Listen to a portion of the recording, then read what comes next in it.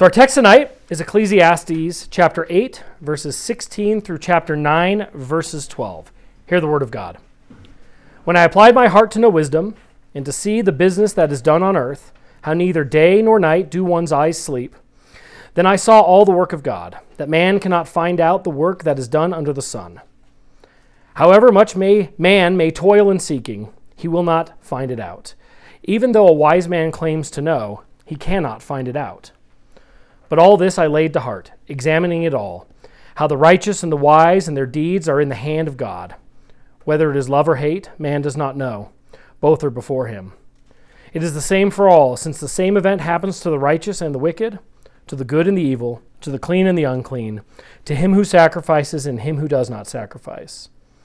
As the good one is, so is the sinner. As he who swears is, as he who shuns an oath. This is an evil in all that is done under the sun, that the same event happens to all. Also the hearts of the children of man are full of evil, and madness is in their hearts while they live, and after they go to the dead. But he who is joined with all living has hope, for a living dog is better than a dead lion. For the living know that they will die, but the dead know nothing, and they have no more reward, for the memory of them is forgotten. Their love and their hate, their envy have already perished, for they have no more share in all that is done under the sun. Go, eat your bread with joy, and drink your wine with a merry heart, for God has already approved of what you do.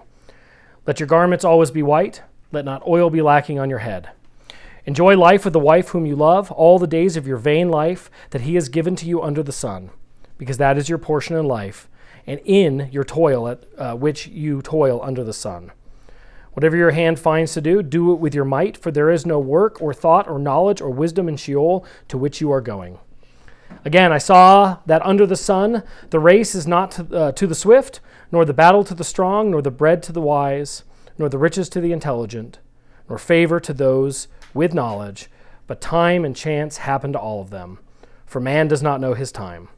Like fish that are taken in an evil net, and like birds that are caught in a snare, so the children of man are snared at an evil time, when it suddenly falls upon them. That is the word of God. Thanks be to God indeed. So Wednesday last week, I was over at a friend's house. They live in a barn, and his office is in a tent. It's like a yurt tent. He calls it the tent of meeting, which I think is amazing. But we were going to speak about the more mystical aspects of Jesus' incarnation over good coffee. It was an incredibly wonderful, nerdy theologian time. But there were two things that stood out from my conversation. The first was, both of us agreed that Ecclesiastes, what we're reading and what we've been studying so far this year, is one of the most powerful books in the Bible, especially if we look at it through the lens of faith in Jesus. And then second, we discussed how we both got where we were at. And not physically how we got there, because I drove and he walked from the barn into the tent, but really how we got to the place where we were in our faith. What was our journey? Especially our journey as we were kind of asking and digging these deep and meaningful theological questions. And what he said, and I agreed with him, is that it really boiled down to an ontological question. And the question was, who is he? And I've asked that very same question. Who am I? And maybe all of you have asked that question, who are you? What are we actually here for? What is our purpose? Because I think if I took a poll, you would all agree, this is a time when you all agree, that we are all created for a purpose. We agree? Good, resoundingly. But I don't think that Solomon, when he was writing this book, was any different, because there is nothing that is new under the sun. And we know that this particular book is this reflective look back on Solomon's life, right? He's looking back as he's getting close to death, and he's reflecting on the things that were wise and the things that were unwise. And he's pondering and contemplating his life, which is what most of us do, especially as we get older, right? We ponder and contemplate our lives as well. But this isn't a book about the meaning of life. It's a theology of life and work, because life and work actually have meaning. And that's kind of been Solomon's point the whole time as we've studied this, right? Is that our lives and our work have meaning because they were given to us by God, even if we can't understand what that meaning is. Which is exactly how he starts out in verses 16 and 17. He says, when I applied my heart to know wisdom and to see the business that is done on earth, how neither day nor night do one's eyes see sleep, then all I saw the work of God, that man cannot find out the work that is done under the sun. However much man may toil in seeking, he will not find it out. Even though a wise man claims to know, he cannot find it out. So kind of the crux of being wise is realizing that all of us have limitations. That we have to accept the fact that despite how hard we try, we actually can't know everything. And that's why I enjoy the discussions that I have with my buddy. Because we're nerding out on things, and we're growing deeper in these things, and we're asking these deep questions. And then after I've done that, what I realize is I actually know even less than when I started. You think you go in with some presuppositions of what your knowledge is, and then you dig a little deeper, and then you start asking more questions, and you go, man, the gap in what I really want to know is even bigger than what I thought. And that shouldn't come as a surprise. The Bible, in all of its wisdom, in the Old Testament, Deuteronomy says in 29:29, the secret things belong to the Lord our God, but the things that are revealed belong to us and to our children forever, that we may do all the words of this law. And so while he and I were discussing these types of questions, why are we here? Who are we? Solomon's pondering these same kinds of things. And it comes down to something that Solomon has not been afraid to mention many times as we've gone up to this 9th chapter of Ecclesiastes, this crux of things that he's not afraid to discuss in Ecclesiastes, and that's death. Death. We're going to talk about death again today. And why? And he says in verse 5, for the living know that they will die, but the dead know nothing, and they have no more reward, for the memory of them is forgotten. Everybody here knows that we're going to die.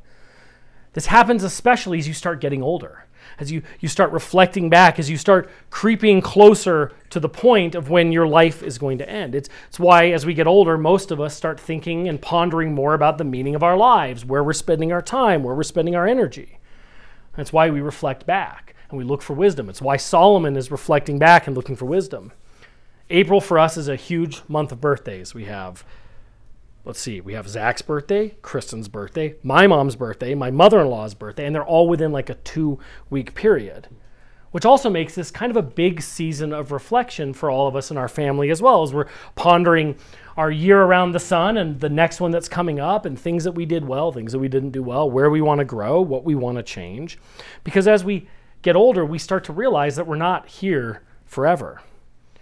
These seasons actually remind us of 3 kind of uncomfortable realities: that death is certain, death is sad, and sometimes death happens all of a sudden. Death is certain. It is guaranteed to happen to every single one of us. The good, the bad, and everything in between. Verses 2 and 3 again. It is the same for all. Since the same event happens to the righteous and the wicked, to the good and the evil, to the clean and the unclean, to him who sacrifices and him who does not sacrifice. As the good one is, so is the sinner. As he who swears is as he who shuns an oath. This is an evil in all that is done under the sun, that the same event happens to all, death. Also, the hearts of the children of man are full of evil, and madness is in their hearts while they live, and after that they go to the dead. The same event happens to all. Nobody can escape physical death. It is a certainty in all of our lives. And of course, because of Adam's fall, we are the children of man. We are all subject to death. Unfortunately, friends, death is unavoidable. But not only is death certain, but it's also really sad. Verses 4 through 6. But he who is joined with all the living has hope. For a living dog is better than a dead lion. For the living know that they will die, but the dead know nothing. And they have no more reward, for the memory of them is forgotten. Their love and their hate and their envy have already perished, and forever they have no more share in all that is done under the sun. So we've established that we, the living, know that we're going to die, for we just determined that death is certain. But then Solomon goes on to remind us not only is death certain, but there's no more reward, and ultimately the memories of us will finally fade away. We talked about that especially at the beginning of Ecclesiastes. Because the dead no longer love or hate or even have envy. They have no more share in this physical world. And this is a sad and stark reality, especially for people who are unbelievers, for those who actually have no hope. While they're alive, they have hope, but death is the end of their journey. It's the finality of it. And you can see that in people that don't have hope for anything greater than this world. It's not a place of joy. And thankfully, it is not the end of our story. We're going to get to that. But I know this firsthand. I know the sadness of death. I know a lot of you, because I know your stories, also know the sadness of death. A week from Tuesday will be May 3rd, which will be the 23rd anniversary of my dad dying. He's been dead for longer than half of my life. which is very odd thinking about it now. But the really sad part is that as time goes on, I think about him less. And that's not intentional. It's not because I didn't love him, because I don't. I miss him greatly. I wish that he could see the kids and see Kristen and see this wonderful group of Christian misfits that gather here every week. But time has passed. A lot of life has passed. And I was pretty young when it happened. And as time and life goes on, even with the intention of keeping that memory alive, it fades. Because that's what happens. Because death is sad. So not only is death certain and sad, but we also know it can happen all of a sudden. I'm going to jump ahead, but you'll see why in a second. In verses 11 and 12. Again, I saw that under the sun, that the race is not the swift, nor the battle to the strong, nor the bread to the wise, nor the riches to the intelligent, nor favor to those with knowledge, but time and chance happen to them all. For a man does not know his time. Like fish that are taken in an evil net, and like birds that are caught in a snare, so the children of man are snared at an evil time when it suddenly falls upon them. See, we knew my dad was going to die, but his diagnosis was all of a sudden. He was diagnosed when he was 55, and he had probably had cancer 10, 12 years before that time when they diagnosed him.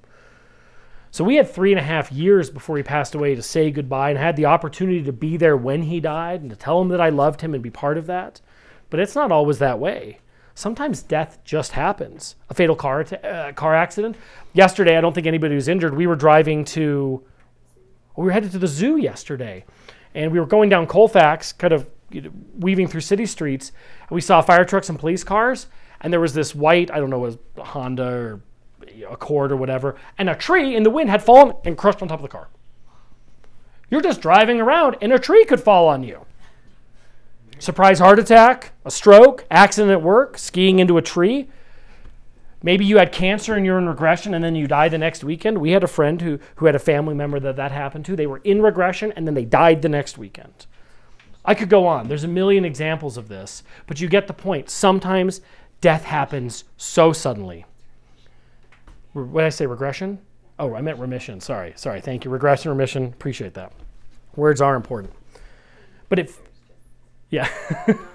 it flips people's lives on their heads when death happens so sudden. And part of my job as a pastor is that I participate in the life cycle events of people like you. And as I shepherd people through those life cycle events, one of the life cycles that I'm responsible for are funerals. And over the last couple years, some of the funerals that I've done, and I'll do funerals for people that don't have pastoral staff associated with them. I'm plugged into a couple funeral homes and volunteer to be able to conduct funerals for people that need them. Sometimes the stories are incredibly painful and incredibly sudden. What it's taught me is that we really don't actually know our time, whether we're terminally ill or a rogue bus just happens to hit us at some point. We aren't in control of any of that. And that's where I think that the fad of you only live once comes from, right? The realization that death is certain and death is sad and it can be sudden. And so this realization of that turns out for most people to kind of be a fork in the road. There's two paths you can go down. The first one is the YOLO path. You only live once. It's deep selfishness. You do whatever makes you feel good. We talked about it. We did Hebrews last year and a little bit in the Ecclesiastes, that kind of hedonistic, narcissistic, it's all about me lifestyle. I do what I want because it feels good and I don't really care. But the problem is it lacks God, so the only person you're really living for is to fulfill your own desires. And the reality of the YOLO kind of lifestyle is it's actually never fulfilling. It does feel good. I promise you that. Sometimes church and pastors downplay that. They pretend like it isn't actually fun, but it is for a really short period of time. But it's never fulfilling. It's never enough. You're always seeking more. It leaves you empty and desiring things that maybe you can't have every single time. And in 2022 and 2021, this definitely seems to be the road most traveled, the road of honoring the self. We have created industries that promote just the self, right? That people believe if they just get to own or do or visit, then they're going to be so much happier. And then, of course, we were talking about this before. Social media just helps. You guys know I hate social media. Cancel all of your accounts right away. But it promotes this fallacy, right? It promotes this live your best life now and then tell everybody that you're living your best life so they can feel jealous that your life is better than their life, and then they can go try to dig into that world deeper. And of course, it's kind of an infinite loop of stuff and vacations and job changes and bigger houses and fancier cars. And you know what happens to it in the end? It's vanity. That's what Solomon's been saying this whole time. It's a breath of the wind. Can't take it with you. Your memory's still going to fade. You're still just as dead. It's emptiness and it's perishing. And it's a breath of a wind. So then what? Well, there is another path. Thank God. I won't leave you without hope. It's the road less traveled, the road through the narrow gate. And it's the road that leads to the Lord, right? Matthew 7:14, Jesus says, "For the gate is narrow and the way is hard that leads to life, and those who find it are few." The narrow gate, this road that is less traveled, is the one that my friend and I on Wednesday spent all this time discussing. Because if we're really trying to figure out who we are, then we really have to figure out why we're actually here. And thankfully, the road that leads to everlasting life and everlasting joy is going to provide us the answers. Have any of you heard of the Latin term memento mori? Nobody? Ooh, what's Latin? I'm not going to put you on the spot. The kids are learning Latin in school. But it's a reminder of the inevitability of death. And what it really means is, remember, you must die. So what is the purpose of all of Solomon's memento mori? Is it to drag us down into a depressed state before we fellowship and have drinks and dinner here in a little bit, that our worldly bodies will ultimately perish and it's all vanity and nobody's going to remember you and the good and the bad all go to the same place? No, it is not. But what it is there to remind us is that we're not actually really in control of anything. We pretend a lot that we're in control, right? Especially the pilots in the room. And for those of you who know me, remember that I am a recovering control freak. I was the president of Control Freaks Anonymous, but we never had any meetings because I couldn't handle anybody else being there. So I know this very, very, very well. But if we're being really honest, like if we're being functionally honest, what is it we are actually in control of? What is it any of you are actually functionally in control of in your life? Nothing, really. So then who is in control? Because if we look in our universe, there appears to be order and complexity, right? DNA, seasons, really terrible weather, delicious fruit that grows on trees, a multitude of different species, the fact that the sun is the exact distance it needs to be from Earth to sustain life, or the fact that you have 60,000 miles of blood vessels in your body. Again, that list could go on all night long. But the point is that everything in creation lends itself to the fact that there is a creator. God, the creator, the sustainer, is in ultimate control. Of course, we have to have dominion over the world, and we're called to interact with the creation that he's placed us in. But he's in control. And he's in control of things like life and death, because he's sovereign over everything. Nothing actually escapes his hand. And so it's because of that reality, when it really sinks into us, that we should be drawn to the path of wisdom. The path that leads us through the narrow gate, to that road less traveled, which will actually be the road of joy. You may ask, and it would be a great question, Vaughn, if you did ask. You can ask me, how are we to be joyful with all this looming memento mori? That's a great question. But the reality is, how can we be joyful with this? If it's all just so terrible and it feels so heavy and everybody's just going to die anyways, how can we be here and be joyful? Well, if we accept that God is in control of everything, and because he is who he says he is, that everything here actually has purpose, then what we can do is focus ourselves on walking the path of wisdom. And it's the path that actually draws us into the real, remember the purpose-driven life? This is the real purpose-driven life. And it's one that ends up putting us in a place of awe and service to the Lord. So now you'll see why I skipped ahead. Because if we go to verses 7 through 10, he says, "Go, eat your bread with joy and drink your wine with a merry heart, for God has already approved what you do. Let your garments be always white. Let not oil be lacking on your head. Enjoy life with the wife with whom you love all the days of your vain life that he has given you under the sun, because that is your portion in life, and your toil at which you toil under the sun. Whatever your hand finds to do, do it with your might, for there is no work or thought or knowledge or wisdom in Sheol to which you are going." And I've said this before as we've worked through Ecclesiastes, but I love these exhortations that Solomon puts in the middle of the passage because they come at these incredibly unexpected times, and they end up functioning as this huge source of encouragement. This is the 6th of such exhortations so far, and it's the most emphatical thus far. He says, "Eat your bread with joy, drink your wine with a merry heart, for God has already approved what you do." That is the reason that we can be joyful. This is the reason that my buddy and I were nerding out about the theology of the incarnation, salvation that can only come through Jesus as fully man, fully God, and then ultimately his death on the cross. Because we're his adopted children. We are predestined to be his since before the creation of the world. We know that doesn't mean that we don't sin or we don't struggle, but we do know that it does mean that we are forgiven. But there's more than just that. Ultimately, what it really means is we're restored. We are restored to our original state because of his death. He draws us to him. He approves of us. And see, that's actually what makes our life meaningful and not full of vanity and meaninglessness. This is why when we eat our bread and we drink our drink and we drink our wine, we do it with a merry heart. We do it with joy because we're doing it for his glory. He's the one that provided us the bread and the wine to begin with. We come wearing our pure garments. They're white, they're pure, because he's clothed us anew. He's given us a new chance at life every single moment. Thy family had a little bit of a struggle about 20 minutes before all of you showed up. There were some raised voices. Not all of us were participating in our best selves, including me. And we got to make it anew. We sat down at the couch and we brought it back together and we extended grace and love and care for each other. And we restored it. That's why we should enjoy our wives and our husbands all the day of our lives. Because God has given us our portion and our lot. And we talked about this a few weeks ago. But if we're content and we're trusting, then we know that our portion and our lot in this exact moment where we are is where we're supposed to be. Because it has meaning and it has purpose and it comes from him. We're not in control.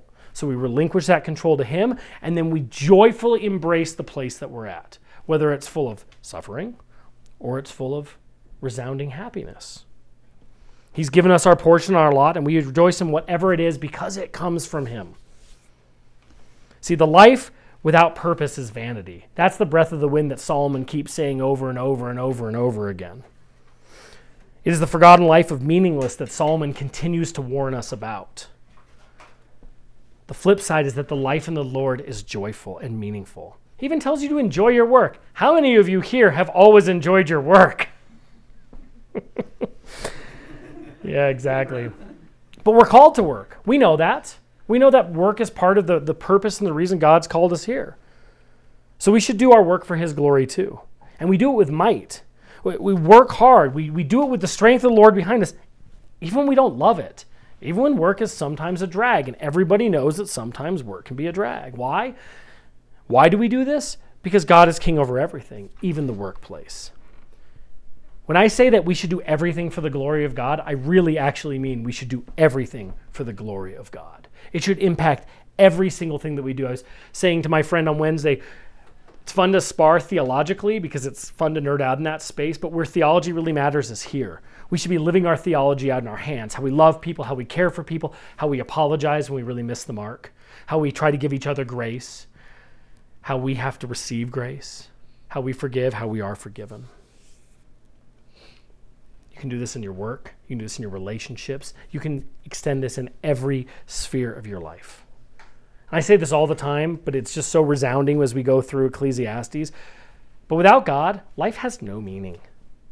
If there's no higher purpose for us to serve, then everybody here's just an accident.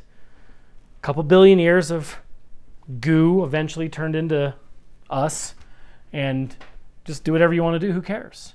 But we all know that's not true. We know that all of us are more than the shell that contain us. We all know that the soul exists. I had to laugh. A friend of mine's an atheist and an air traffic controller, and I had an emergency in the plane a few weeks ago, whatever, a month ago. Had to declare an emergency. So they had to ask me, fuel on board? What's the other question they have to ask, pilot friends? Soul's on board. And I gave him a hard time when we talked on the phone later. I was like, you don't even believe in the soul. He's like, well, of course I believe in the soul. I was like, well, where do you think it comes from? But the reality is once we accept Christ as king over everything, then we get to see who we really are. that our identity as adopted sons and daughters through him, it actually opens our eyes to what our purpose is. And our purpose is serving creation with joy, because we are a thoughtful and integral part of it. Each one of us was predestined to be here on purpose with each of your unique characteristics and your unique skills and your unique gifts. There's nobody else like each individual one of you. You were all created on purpose. And see, that's what I was searching for in my faith journey. My faith journey has been long and windy and confusing. But I was thinking about, who am I? Why am I here? What is my purpose? In Matthew 7:7-8, it says, "Ask and it will be given you, seek and you will find, knock and it will be opened to you. For everyone who asks receives, and the one who seeks finds, and to the one who knocks it will be opened." See, the wisdom is there. Psalm keeps exhorting us to seek wisdom. And what we know is that wisdom only comes through relationship with God, with relationship through Jesus. So our purpose becomes to be a light. You've heard us say this a lot of times, a light on a hill, a light to the nations.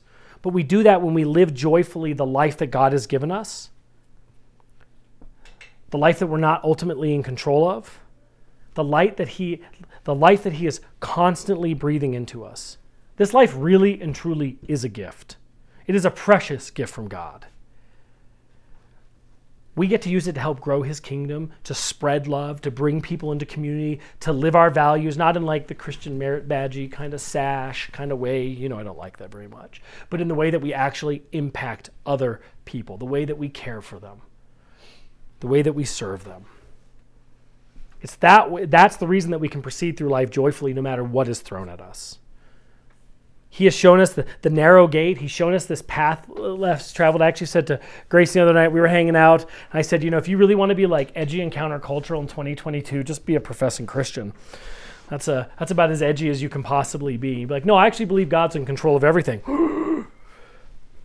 But what's really beautiful about that is it provides you a life with deep meaning and deep joy. And it's joy that doesn't disappear in the vanity of our life, in the memento mori. This is eternal joy. It's joy that comes from knowing that our loving God has placed us exactly where we are supposed to be. And that when we die, we have eternal life rejoined with him. Psalm 34:8. "Oh, taste and see that the Lord is good. Blessed is the man who takes refuge in him." He is our refuge. He is good. His creation is good. His love for us is good. He continuously renews and restores us and draws us back to him.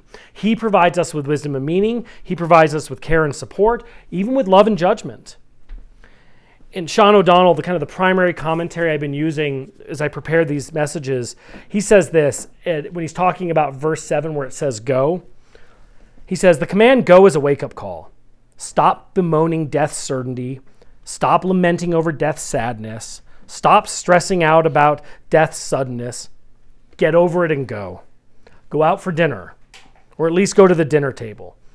Eat your bread with joy and drink your wine with a merry heart." That should be a big wake-up call for all of us.